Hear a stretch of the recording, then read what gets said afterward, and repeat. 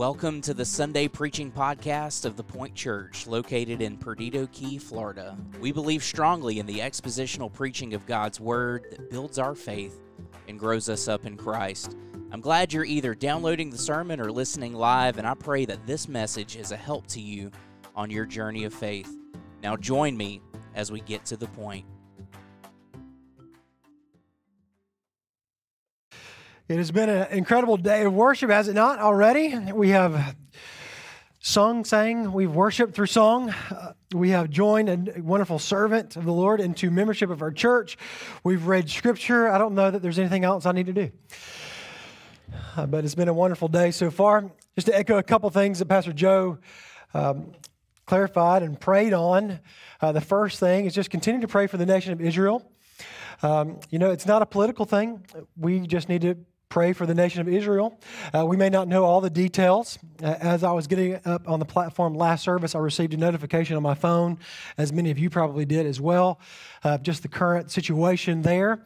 And just to continue to pray for all parties involved, because many of them need Jesus, but we continue to pray for the nation of Israel. Also, just to echo even what he was saying about the women's conference this weekend, what happened Saturday night and yesterday morning into the early afternoon. But just one point of reference, just to segue into that. Before the first service started, someone came up to me and said, "Well, you're wearing a jacket. I suppose you're preaching." I said, "You guessed right." They said, "Are you trying to impress me?" I said, "No." They said, "Well, why are you wearing a jacket?" I said, "Because my wife told me to." So I slept well last night, just saying. So just knowing that I did that. But no, she did a great job. I've heard from many of you have come up to me and said that she did a wonderful job. Before you know it, yeah, please, yeah, sure. I told her last night, I said, before you know it, they're going to be referencing me, saying, "Oh, there's Pastor Brooks' husband over there." I'm saying, "Okay, fantastic." But no, I know it was a great weekend. I also have to point out this, just segueing into a life of joy. My boys, we got up here on Friday night. Some of you may be aware of this already, but we got up here on Friday a little bit early.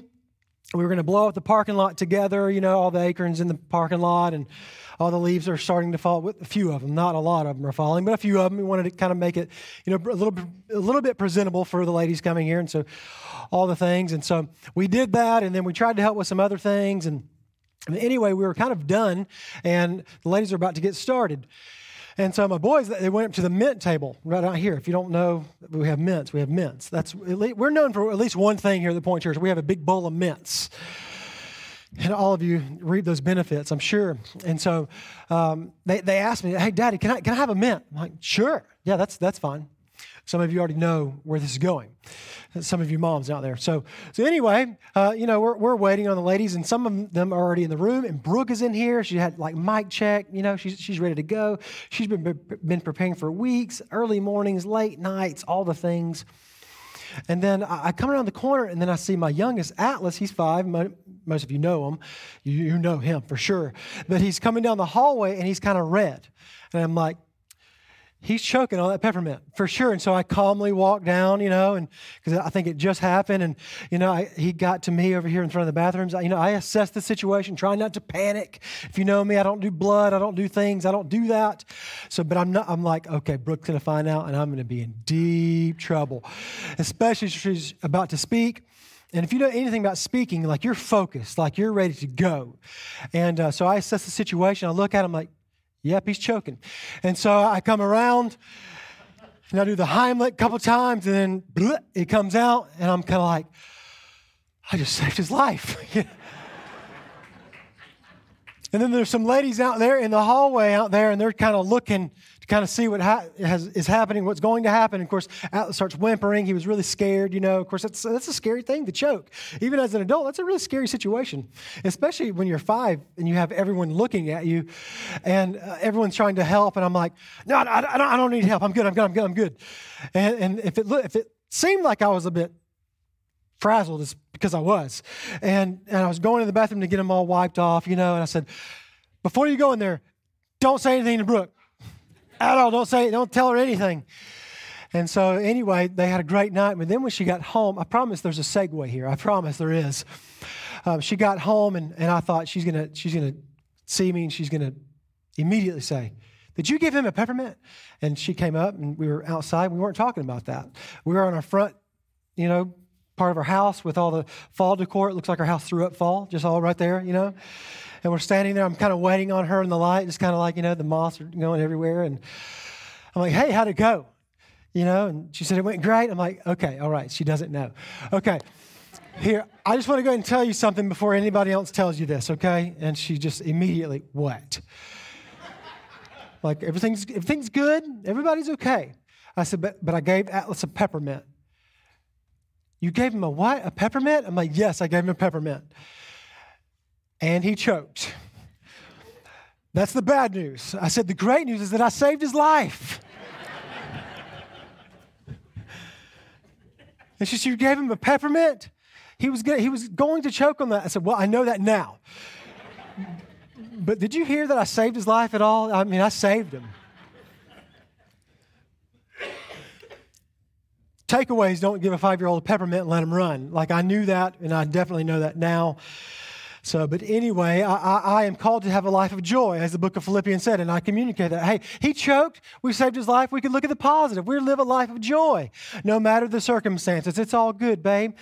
So anyway, a life of joy, the book of Philippians. So no matter if someone's choking, I save their life. I did have joy in the moment. So there's the good segue there, right? But all in all, I think the ladies had a great time. And aside from even my wife doing a great job, the entire team that prepared for that, Kim and Patty, I know there were several others in here that I may not see in here, but y'all did a phenomenal job praying for that and getting ready for that. So thank you very, very much.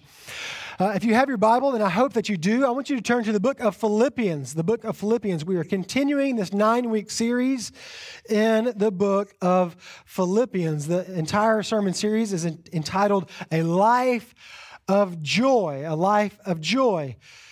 If you know this, Philippians is in the New Testament. It's nestled in between the book of Ephesians and the book of Colossians. Again, I said this last week.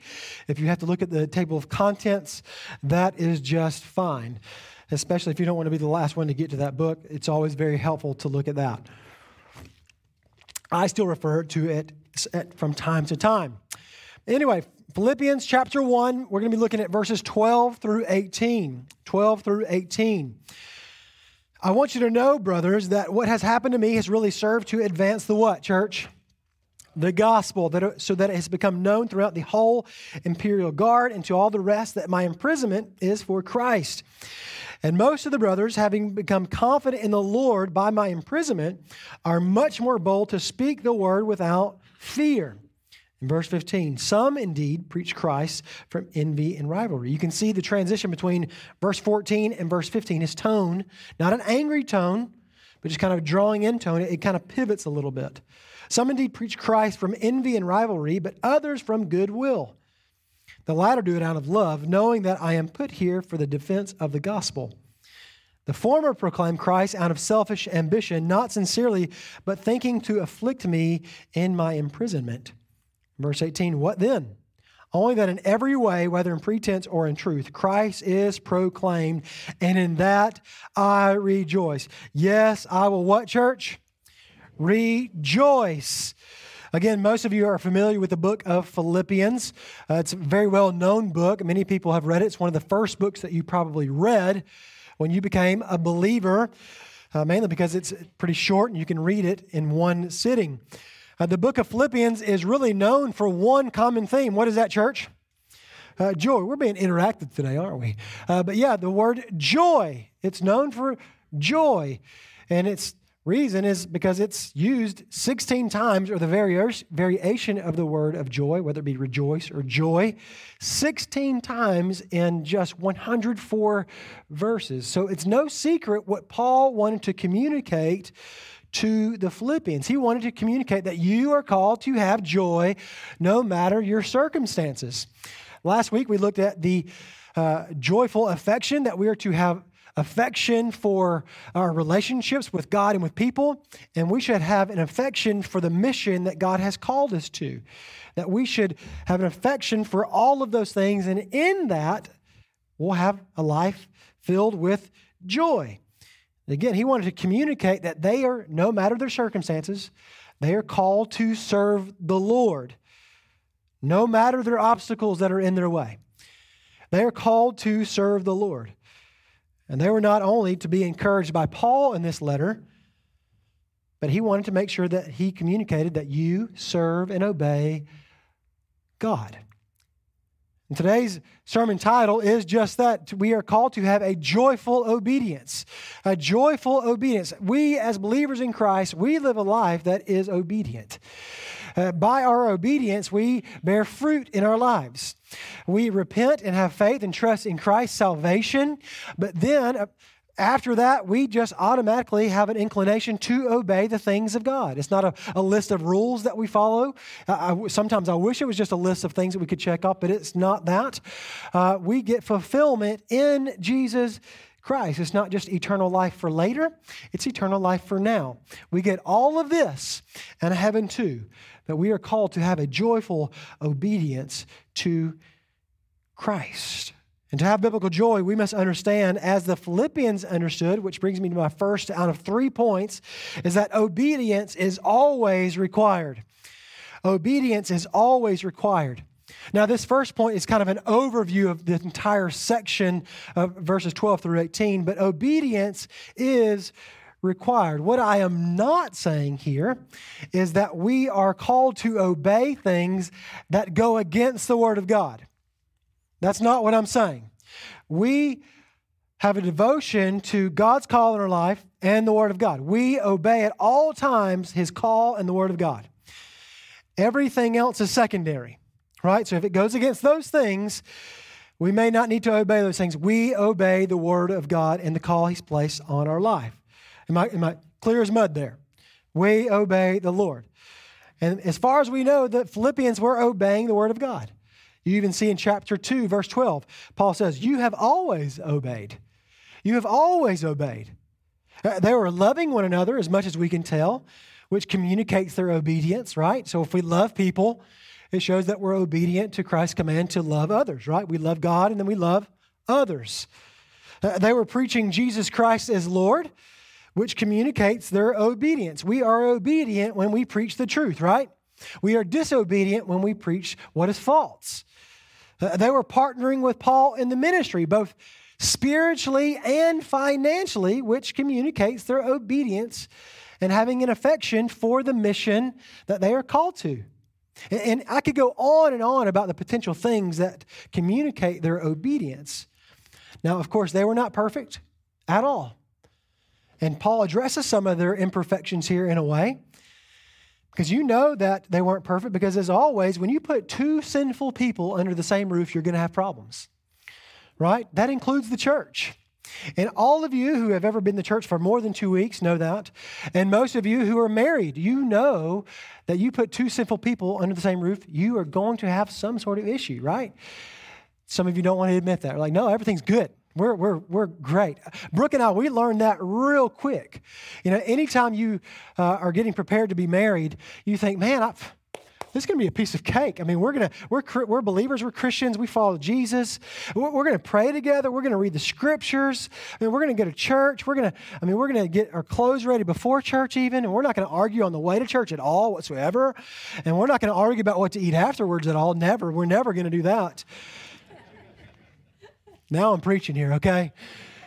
We're never going to do that. I'll never forget one of our first kind of, let's just call it a heated spiritual conversation, let's call it that, was over toothpaste. You know, I'm like a top squeezer downer, kind of like systematically of like, we're going to get all that toothpaste. All right, when we first got married, it was $1.88. Now it's like $100.88, you know? We're going to get all the toothpaste we can out of there. And she's kind of like just a squeezer anywhere. Let's just get it out of there. I'm like, oh, man, those of you who do that are insane. Not saying that she's not. She's not. See what I did there? Recovery. but everyone else is, right? And just thinking, man, why are we getting in a heated spiritual conversation about toothpaste or whether or not the pasta should be mixed this way or the sauce this way or whatever it is? What in the world have we gotten ourselves into? The resolve of that is that we just get 2 tubes of toothpaste. Problem solved, right? And so that's just the way that it goes. But you know that you put 2 sinful people under the same roof. You're going to have different opinions, different thoughts, different ways of doing things. And most of us think that our way is the right way. It may not always be true, maybe to you and to me that it is, but by and large it's not. But you get the message there. And I pointed out last week the first believers in the city of Philippi. You remember them? The woman named Lydia. Tell me. Slave girl, and then what?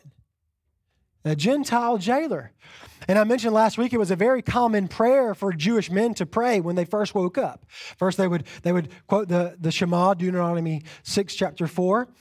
But they would quote a similar prayer, or a different prayer every single day. It was very similar every single day. Recovery there as well. Sorry. And Paul would have known and been very familiar with this prayer, and he himself probably would have prayed this prayer as well. After the Shema, they would have said something like this: God, thank you for not making me a woman. Thank you for not making me a slave girl. And thank you for not making me a Gentile. And the first 3 people in Paul's ministry, and again, Paul knew this, was a woman, a slave, and a Gentile. God will build his church. How he wants to, right? Because of Paul's obedience to go to Philippi, because he knew that no believers were there. He knew that the gospel needed to be preached in this place, and he went there and preached it. And those 3 people were the very first people to come to know Christ. God is a God who breaks barriers, and God will lift up people in the church who are the least likely to do his work. And I'm a testament to that. And I think many of you would probably say a similar thing about yourself. I'm the least likely he would save. Of why me? Some of you have that type of testimony of, God, why would you save a sinner like me out of all the things I've done in my past? Why me? That God will build his church. And many of you make a difference. Those of you who have a joyful obedience, you obey the call to serve in the local church. And you are here because of your joyful obedience to worship together, worship with believers. And we are called to do that. We are called to sing together. We are called to pray with one another. We are called to come together to hear the word of God proclaimed in this place. And we know that these 3 individuals and the others that came to know Christ as well, in Acts chapter 16, you can read about it there. We know that when they came to know Christ, they immediately got to work. You remember when you came to know Christ, you may have not have known what you were supposed to do or what it is you were going to do or what the calling of your life was going to be, but you knew as soon as you became a Christ follower, you knew you just had some sort of inclination to get to work. You just wanted to do something, whether that was to share with someone that your experience of what had happened to you, how you'd been transformed, or that you knew you were supposed to serve in the local church, or maybe just to take the buggy back to the right part of the parking lot. Whatever it was, you wanted to do the right thing. You wanted to get to work. And we know that these people got to work. When Lydia came to know Christ, her family followed. She didn't just stay stagnant and silent. She communicated to her family their need for Christ. When the slave girl came to know Christ, it upset her owners, so she undoubtedly told her owners what had happened to her. She was a missionary in a sense. When the Gentile jailer came to know Christ, he immediately went home and his family came to know Christ. He got to work. We know that it was making a citywide impact on this city of Philippi because Paul would not have written a letter to a city where no believers existed. Who would he have addressed it to? Right? So he knew that this church grew, and you see this in verses 12 through 18, that others began preaching the gospel and proclaiming Christ outside of the people that we see in Acts chapter 16 when he was actually in the city of Philippi. They were making a huge impact. And let me just tell you this before I go any further. Some of you may be struggling with a call of God on your life, and you're avoiding the joyful obedience. It might be a facade of joyful disobedience, but you're not obeying. That may not be anybody, but I just want to encourage you, if you are being disobedient in a call from God in any way, no matter what it is, we call you today to repent and to have a joyful obedience to that call. I've been in ministry for some time, and I don't know how many stories or people I know that have been called into gospel ministry, whether that be in local church ministry or on the mission field, no matter what it is, and they avoid answering the call to that call is because they're afraid of what their parents might think. They're afraid of what their friends might think. They might be afraid of really, how does this affect me? I'm not so sure I actually want to sacrifice my life in that way. And really, what happens almost 100% of the time, is that they avoid the calling to ministry, and almost every time they have doubt of their salvation later. Almost every single time. And they start asking even deeper questions and adding to the conversation between they and God of saying, do I really trust God? Does God really exist? Am I really a Christian? And there's some people who avoid a call of going to another job across the country because you might have to sacrifice being with your family. Might have to go to another job because there's less pay. You might have been disobedient to the call of sharing the gospel with your neighbor that lives across the street or your coworker. We call you today to obey the calling that God has placed in your life and to do that with great, abundant joy.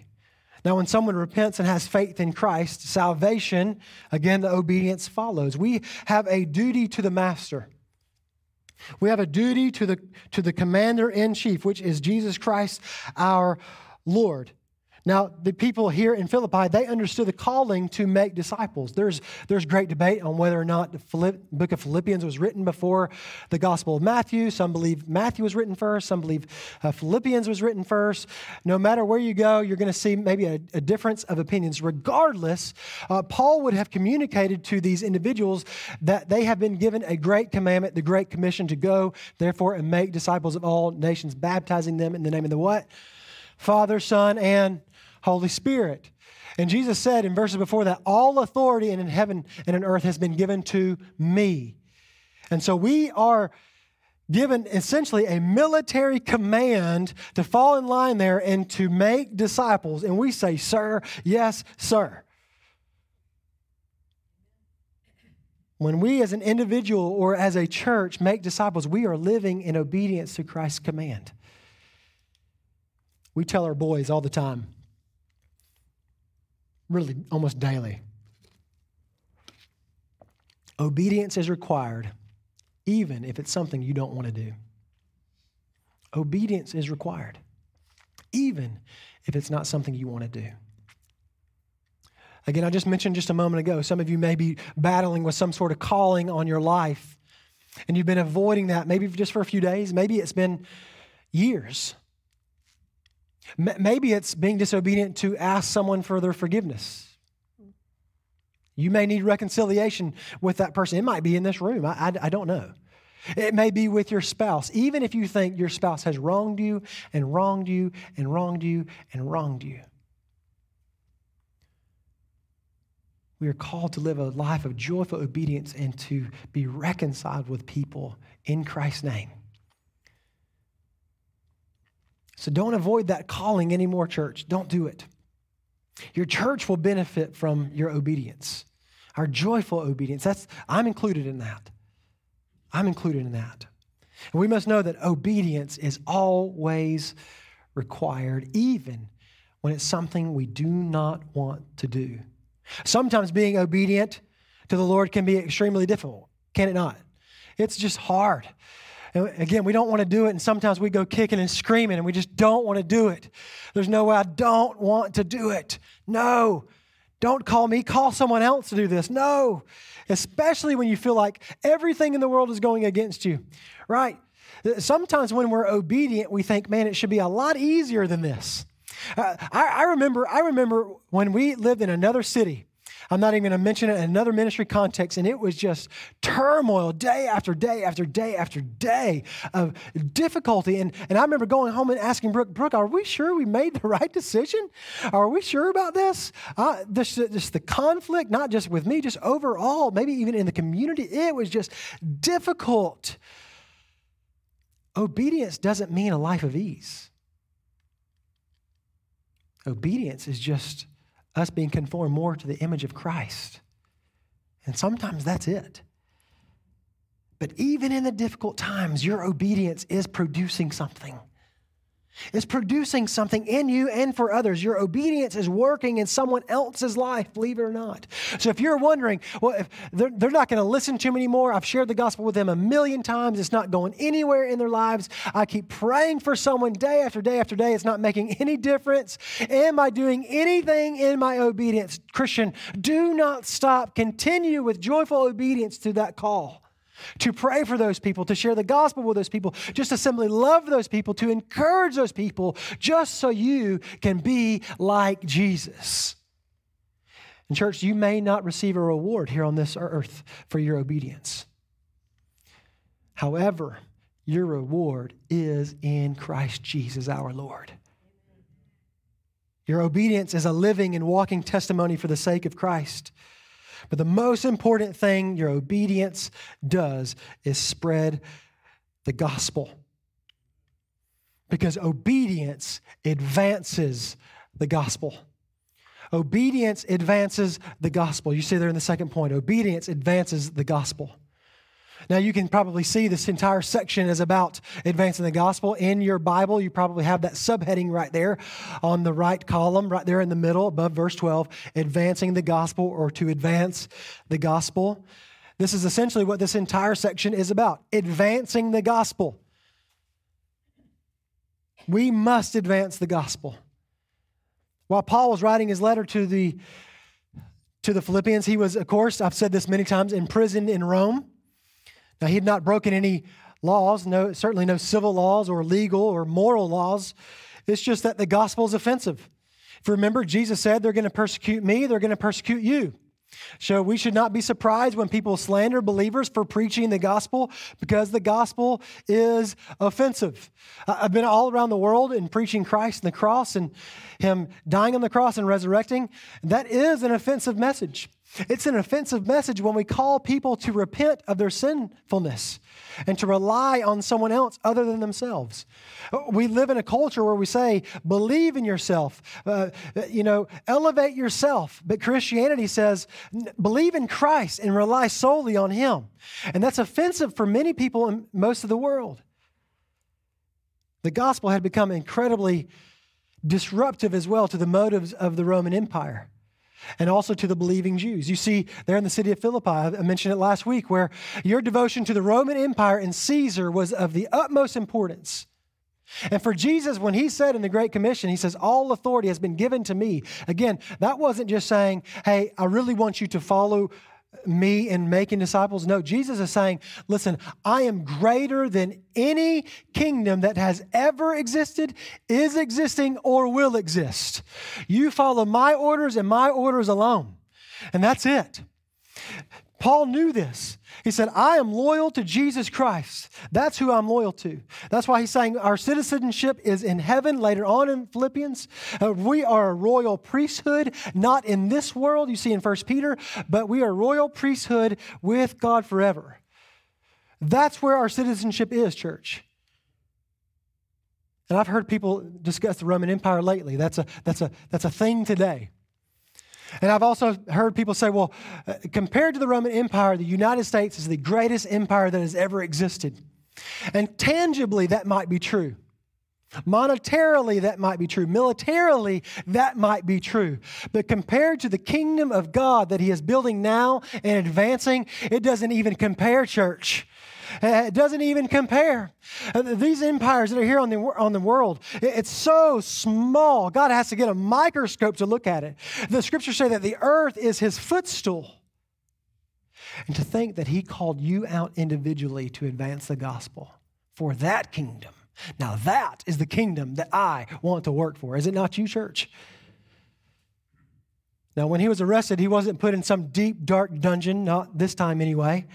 Instead, he would have been chained to a imperial guard member with an 18-inch long chain. It would have been buckled, and it buckled on his hand as well, most of the time. Sometimes he would have just been holding it, but they would have been attached together. He had zero privacy, none whatsoever, for a little over 2 years in this imprisonment. I could hear all my introverts in the room screaming on the inside. Zero privacy? Like, I'd be begging for solitary confinement. No, zero privacy? Zero privacy. If he was not attached to a guard member, he was attached to some sort of wall, a little link there. And I'm not going to get into great detail, but it was a grueling imprisonment because where he ate is also where he did other things. Not very sanitary whatsoever. So it was very grueling. He never thought, though, that his suffering was worthless. He never even thought that his suffering was for himself, but his suffering was for the sake of the gospel. Paul thought and believed that it all was worth it. And he preached that it was worth it. And it was. Look there in verse 12. I want you to look. I want you to know, brothers, that what has happened to me has really served to, what? Advance the gospel. Not his message, not advance my teachings, but the gospel. This phrase, that first phrase there, I want you to know, was a very common expression in letters during this time period. It was especially used when you were trying to communicate something in great detail or of something in importance. It's in context, it's telling someone something because you have something confidential or a secret to tell them. It's almost telling them, hey, come here. I need to tell you something. Come here. You don't want anybody else to hear for a moment. I'm just telling you, hey, I want you to know something. I had to do that just yesterday. We were driving down the road, and I just had kind of one of those parent moments, and I realized I needed to apologize to one of my kids, and we pulled over right here off Gulf Beach Highway in front of the Greek food truck over here, right, on Gulf Beach Highway. Most of y'all know where that's at, right? I don't know how many times I've been there and thinking I'm going to get some food, and they only take cash. But I pulled right there, and I had to get Scout out of the car and said, hey, bud, I want you to know something. I'm sorry, would you forgive me? But it's that type of phrase of someone that he deeply cares for. He wanted to get his point across to these individuals in this entire church, this entire city of believers. Call it a family meeting, if you will. You know that he was communicating this to people he loved because right after that phrase, I want you to know, comma, then it says brothers. Some of your translations, the CSB will say brothers and sisters, comma, is the word adelphoi. It's not just saying brothers, but it's saying, hey, family members of an entire unit, siblings of a family unit is what's being communicating there. So if you are a family member, we love you. That's why we're the family of God. When we say brothers and sisters in Christ, we are a family. And in many ways, brothers and sisters in Christ, we are closer to each other than our blood relatives who are not in Christ. There have been times when Brooke and I have been in certain contexts of ministry, we've lived away from family members more in our marriage than we have with. And there's been times when we have had to be completely dependent on the local church for help with childcare or just information altogether, or just really for someone to give us a hug and encourage us and pray for us. Some people, we've gone to Thanksgiving meals and Christmas dinners with these individuals, and they have felt closer than blood relatives. That's not saying that we don't love our blood relatives or that we're not close with them, but we should, as believers in Christ, be close to one another.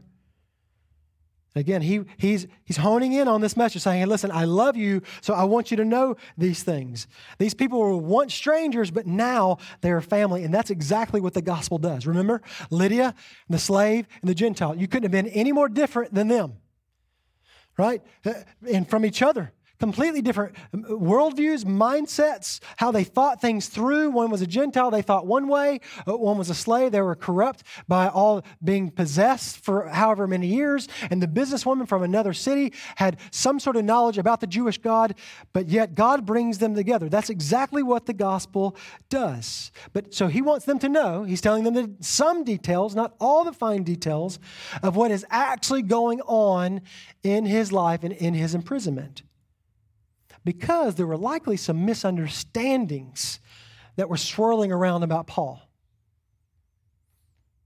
Things that were being said about Paul that weren't entirely true. People may have been saying, well, yeah, he got arrested because, he was being a little too bold and a little too rash with people.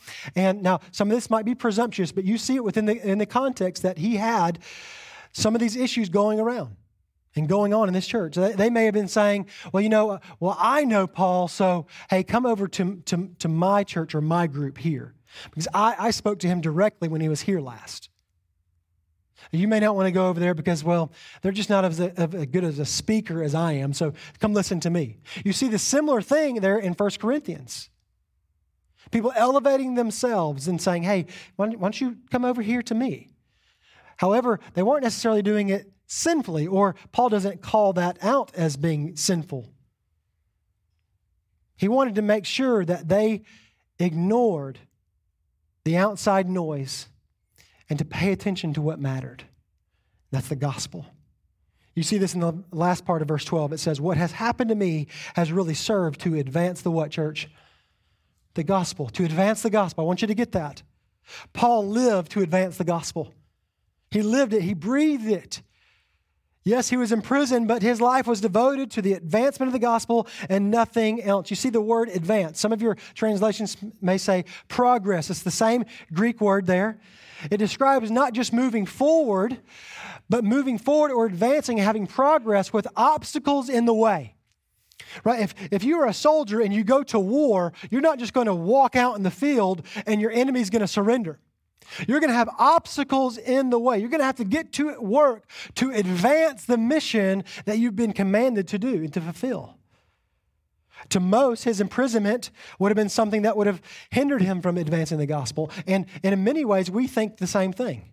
That if we just all get rounded up and arrested, then the gospel's not going to be advanced. And God won't make much of his kingdom anymore. That's quite the opposite. Quite the opposite will take place. Though we may see obstacles, church, we must advance. Christians should never back down. Christians should never surrender. Christians should never withdraw. We must advance the gospel of Christ our Lord. In the 17th century, an English pastor was arrested for preaching the gospel. His desire was to preach the gospel that was in the scriptures and not a message that was given to him by the Church of England and commanded to teach this in the community. The Church of England was run by the government, and they said, we want you to communicate this and to do these things. And this individual said, no. Well, guess what happened? He got arrested for preaching the gospel. That was only in the scriptures. He served his first sentence for 12 years. 12 years. And after 12 years, they changed some laws, and also they thought, well, you've had some good behavior in here, and so we're going to let you go free. And also, because you just won't stop preaching, and so we're kind of annoyed with you. And so go on your way. So when he was released from prison, guess what he did? He preached the gospel that was in the scriptures, the word of God faithfully and boldly and loudly to anyone that would listen to him. Well, they changed some laws again. I'm not sure if it was just because of him. There were some other things that occurred there legally and within the monarchy there. And he was thrown back into jail for preaching the gospel. They asked him to stop doing it, and he said no again. And he said, I'm going to continue preaching the gospel. He was put into prison, and guess what he did? He continued preaching the gospel. Even there's testimonies of him being out in the courtyard or in the prison yard with all the other prisoners, corralling all of them together so that he could preach Jesus Christ and so that they could find salvation in him alone. And there's even testimonies of him going to the prison walls outside, because you probably would have had wooden beams or trees as a gate or a fence. And typically a village would be nearby the prison because everything was close by.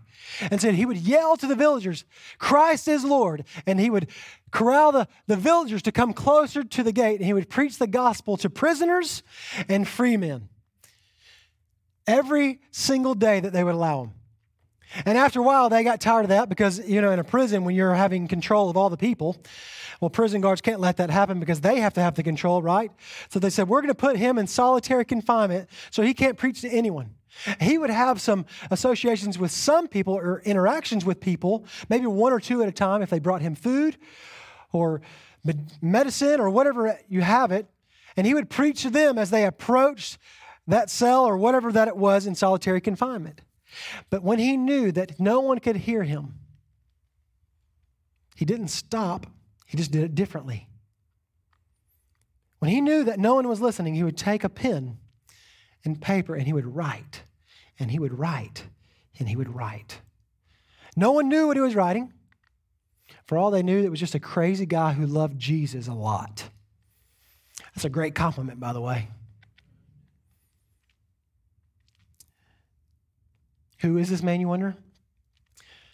John Bunyan. He spent his time in solitary confinement writing what many of you know about is Pilgrim's Progress. Now, the Bible is the most popular, sought out, bought, purchased book in the world, by far. And until the mid-20th century, Pilgrim's Progress was in second place. And this is near and dear to my heart because we would read Pilgrim's Progress every single night to our boys. And we still do. We take breaks every now and again, but we would read it every single night. And Scout came to know Jesus just a couple months ago. And I have no doubt because of Pilgrim's Progress. He went up to his mother one day and said, "Mommy, I want to start my journey." And he said, I want to lay my burdens at the cross. And I want to start my journey to the celestial city. John Bunyan's obedience advanced the gospel. So if you think your obedience to your calling that God has placed in your life isn't doing anything, church, I want to let you know it is doing far more than you realize or you can see.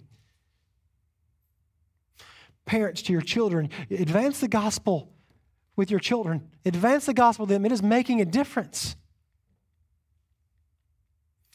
Husbands, wives, even if you're here without your spouse today, advance the gospel with your spouse. It is making a bigger difference than you could ever imagine with them. Do not stop.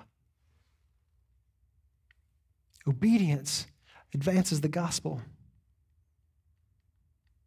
Obedience is doing something. It was doing something in Paul's imprisonment as well. But how did the gospel spread if he was in prison, much like it was like with John Bunyan? How in the world can we spread the gospel? You see this in verse 13. It has become known throughout the whole imperial guard and to all the rest that my imprisonment is for who? Christ. Now the imperial guard, some of your translations may say the Praetorian Guard, was composed of 10,000 elite soldiers. It's the best of the best of the best. There's my Men in Black quote there. Sir. These soldiers were strategically placed around the entire city of Rome because they were dressed well and they were to be some type of recruiting service to all the city of Rome and to the Roman Empire. They were to set a standard of protection. They were great soldiers who were trained well to fight and to defend themselves, and more importantly to the Roman Empire. They were likely very strong and very muscular men who would walk about the city. And they would be difference makers. Where they walked, they made a difference. Have you ever met an individual when they walk in the room, they just kind of make a difference? They don't even have to say anything. These were these type of men. And they were incredibly powerful. They would serve a term of 12 years being in the Imperial Guard. And after those 12 years, they would be relieved of their duties and given a lifelong generous pay. And in some situations, they were put in positions to choose the next Caesar or the emperor of Rome. These individuals were incredibly networked. They knew a lot of well-known and powerful people in the empire. Some would have access to the emperor to give updates on the city. They would give updates about the attitude of the general population to make sure that everything is in order and in place and that the people are doing what they're supposed to do. And maybe, and this is an assumption, so before you come up to me and say, well, that Scripture doesn't say that. I know that. This is an assumption, but maybe, just maybe, an Imperial Guard member approached the emperor and maybe gave an update about a humble man who just would not stop talking about Jesus. It's evident that some of these members of the Imperial Guard came to know Christ and others. You see this in these verses here. We can't know how many. We don't know the exact number. And I don't know that that's important. We just can celebrate that they came to know Christ. But we know that they did. Because Paul was bold and he was a man of conviction. He wasn't going to stop preaching the gospel. He desired the gospel to be preached in the church and outside of the church. And that's why he's writing to Philippians as well. Have joy. We want you to preach the gospel message outside of the wall so it advance the gospel within the city and outside of the city into the world. But also we should have order within the church, but we want you to continue preaching the gospel here. And he didn't want anything to hinder the gospel. And what's interesting is that he communicates his circumstances, being imprisoned, but that's not hindering the advancement of the gospel. It has the opposite effect. And we can ask these questions. Will persecution hinder the gospel? No.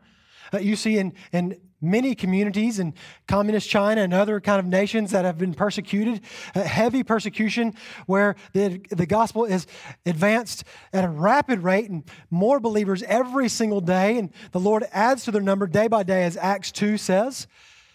In most places when there's not persecution, this is just statistically true, when there's not persecution, typically the numbers go down of Christ followers. So persecution has the opposite effect. More people desire to follow Jesus in persecution. Will legislation hinder the gospel? No.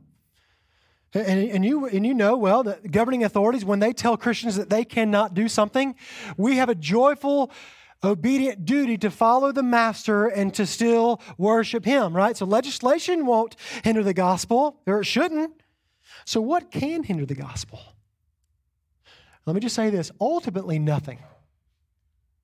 Let me say that before my next statement. Ultimately nothing can hinder the gospel. But you know what hinders the gospel more than anything else, and this is what Paul's addressing here in verses 15 through 18.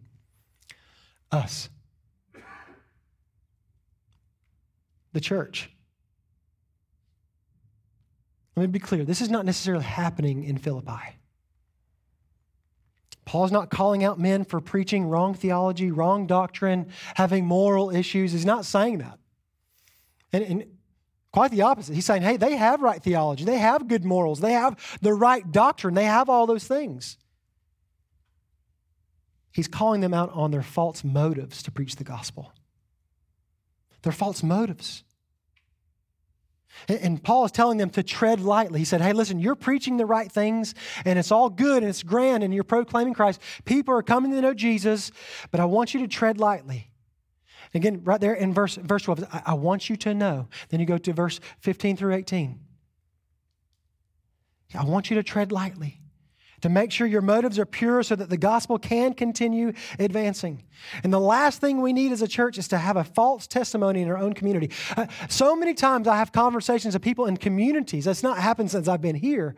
But people are well aware of the things that we're against, but not necessarily the things that we're for. Listen, we need to be preaching Jesus on the streets, in our communities, our homes, our workplace, and saying that Jesus died on the cross, he resurrected because his love for people. And that should be our message. Now, I'm not saying that you shouldn't talk about the other things, but let's start preaching about what we are for, not just what we are against. Now, listen, I say this respectfully, okay? Respectfully. I'm okay with someone getting upset, especially a non-believer, if they do get upset because we've said that the gospel is offensive. My goal is not to just make people mad or I don't want other pastors just to make people mad, just to make them mad and just to make them mad. But if someone gets upset because our preaching is true and honorable, based from the scriptures, that's okay. That's okay. Personally, I can lay my head down at night and sleep just fine if someone chastises me, and I know the other guys would agree, and I've had conversations with other pastors, if someone chastises us for preaching what is true. And the things that we think in today's culture of just even 10 years ago, 5 years ago, we're thinking that there's no way people would think that, and just preaching against some of those things or for Jesus and Jesus not being for that. It's just, we're going to preach those things. And hopefully you can read between the lines on that. We as a church, we will preach Jesus as Lord, that we will preach that God is triune, that there's the Father, Son, and the Holy Spirit. We will preach that the Bible is 100% true and 100% perfect. And we'll preach that God created everything in 6 days and rested on the seventh. And we will preach that Jesus lived and that Jesus died and that He resurrected on the third day. And we will preach the coming of Christ Jesus. And we will preach altogether truth. But many times the skeptics from the outside are not what keeps a believer awake at night. Let me say that again. But many times the skeptics from the outside is not what keeps a believer awake at night. Many times it's from within. This is what Paul is saying again here in verses 15 through 18. He says, look at here. This is an overview of 15 through 18. I want you to look at it. Paul said this. He said, some preach. Again, he's not saying all, because some of them are doing it out of love. Some preach from envy and rivalry. They might be envious that they want to be more inclined to Paul's teachings than theirs. And so they're shutting Paul down a little bit. Some preach out of selfish ambition. They want their own personal name to be known within the Christian community. Some preach not sincerely. They're just preaching without any love. Some preach thinking to afflict me. Some preach in pretense. He's speaking about those who have come to know Christ after he left the city and they've begun preaching the gospel throughout the community. Whether that be in a small group context or whether that be in a church setting like this. I was going to quote on the screen. It's fairly long and many of you may not be able to read it, but I wanted to put the entire thing on there. And if you want that quote and you can't see it fully, I want you to ask for me and I'll send it to you. But it says this. Paul had more than his share of detractors, most of them from the Jewish and pagan religious establishments. The church soon came to have detractors within its own ranks who maligned their leaders more often than those who were the most godly and effective. One of the most discouraging experiences for a servant of God is that being falsely accused by fellow believers, especially co-workers in the church. To be maligned by an unbeliever is expected. To be maligned by another believer is unexpected. The pain runs very deep when one's ministry is slandered, misrepresented, or unjustly criticized. Now, I'm not just speaking about people who are in vocational or pastoral ministry. I'm talking about people who are Christ followers in general as well. If you were here last month, September 3rd, Pastor Nick Shaddy had an ordination service here in this room on September the 3rd that night. And I was asked to share just a few things. There's a list of 15 things that I had learned in the gospel ministry as an ordained minister. And one of those things that I shared, I looked straight at Nick and his wife, Pastor Nick and his wife. I said, one thing you need to know, that being in the ministry, you will just be misunderstood. If you were here, you remember that. As an ordained pastor, you'll be misunderstood. But I want to say this. As a believer, you will be misunderstood. And more often than not, you will not be given an opportunity to explain yourself. That you will just have to simply sit in silence and smile and leave it up to the Lord for your vindication. That's hard.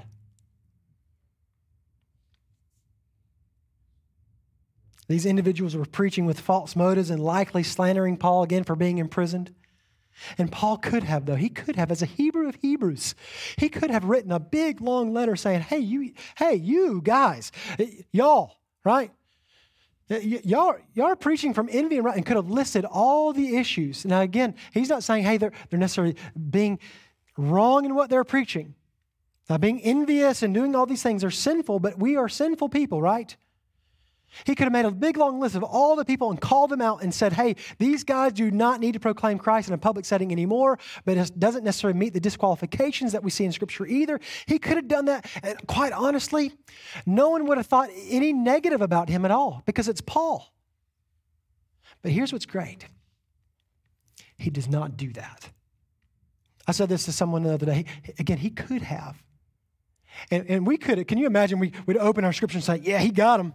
Man, they deserve that. Man, in Jesus' name, got them. And Paul is being elevated, and it's all great, grand, and glorious, and we think, oh, now the mission can move forward, now that these people are out of our way. No, Paul doesn't do that. He doesn't. He said, no, Christ is still being proclaimed. And for that, I rejoice. If our focus is Christ, then the third point I want you to get,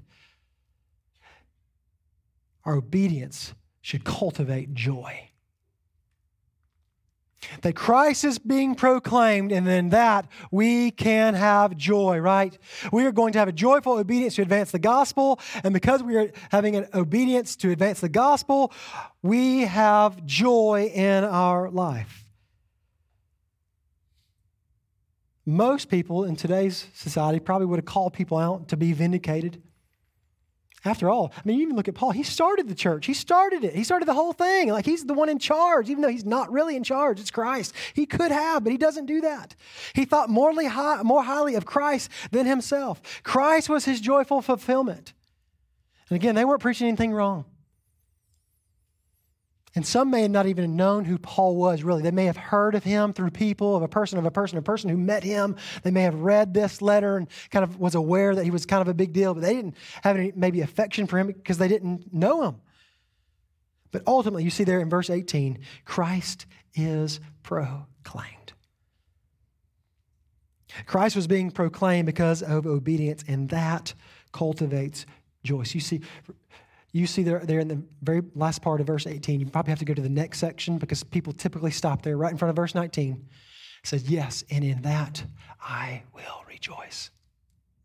I say, listen, my personal message doesn't matter. My approach to the matter doesn't really matter. My presentation to this doesn't really matter. And ultimately, their presentation ultimately doesn't matter. But what does matter is that Christ is proclaimed. Now listen, different churches, we may disagree on some issues. Even individuals in local churches may disagree on certain things, modes of ministry. We can have joy that Christ is proclaimed and that all people, church, this should be an encouraging thing to us, all people will confess Jesus Christ as Lord. All knees will bow and confess Him as Lord. Because we're all sinners in need of a Savior. We're all sinners in need of a Savior. And that Savior is Jesus. He lived a perfect life. He died on a cross and resurrected 3 days later. That should give us great hope. That should cultivate great joy in us, should it not?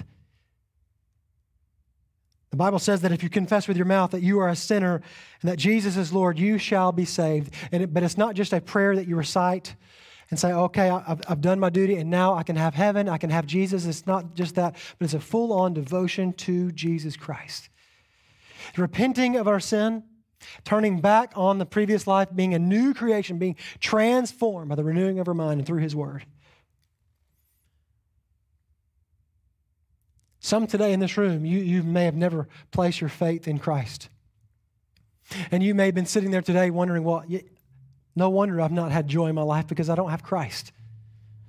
And I need Jesus. I've never experienced the true transformation that only Jesus can give.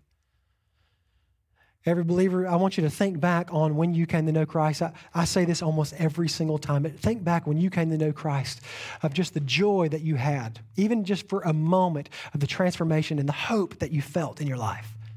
Now, for many people, some of that feeling and those emotions kind of subsided over time. But you can look back on the time when you came to know Christ, you began that relationship, and you can have great joy that Christ transformed you and that He has stayed with you on your journey. Aren't you thankful for that? Listen, here in just a moment, we're going to have encouragers at every single door here in the back. We're going to have a time of prayer, and we want to have a time of reflection on having a joyful obedience and have a time of reflection if you do need to know Christ and have a relationship with Him. But church, we want to be a church that is joyfully obedient. We must know that joy or that obedience is required, and that brings about joy. That obedience brings about the advancement of the gospel, and that brings about joy. And obedience continues to cultivate joy in our personal and individual lives. Would you bow your head and close your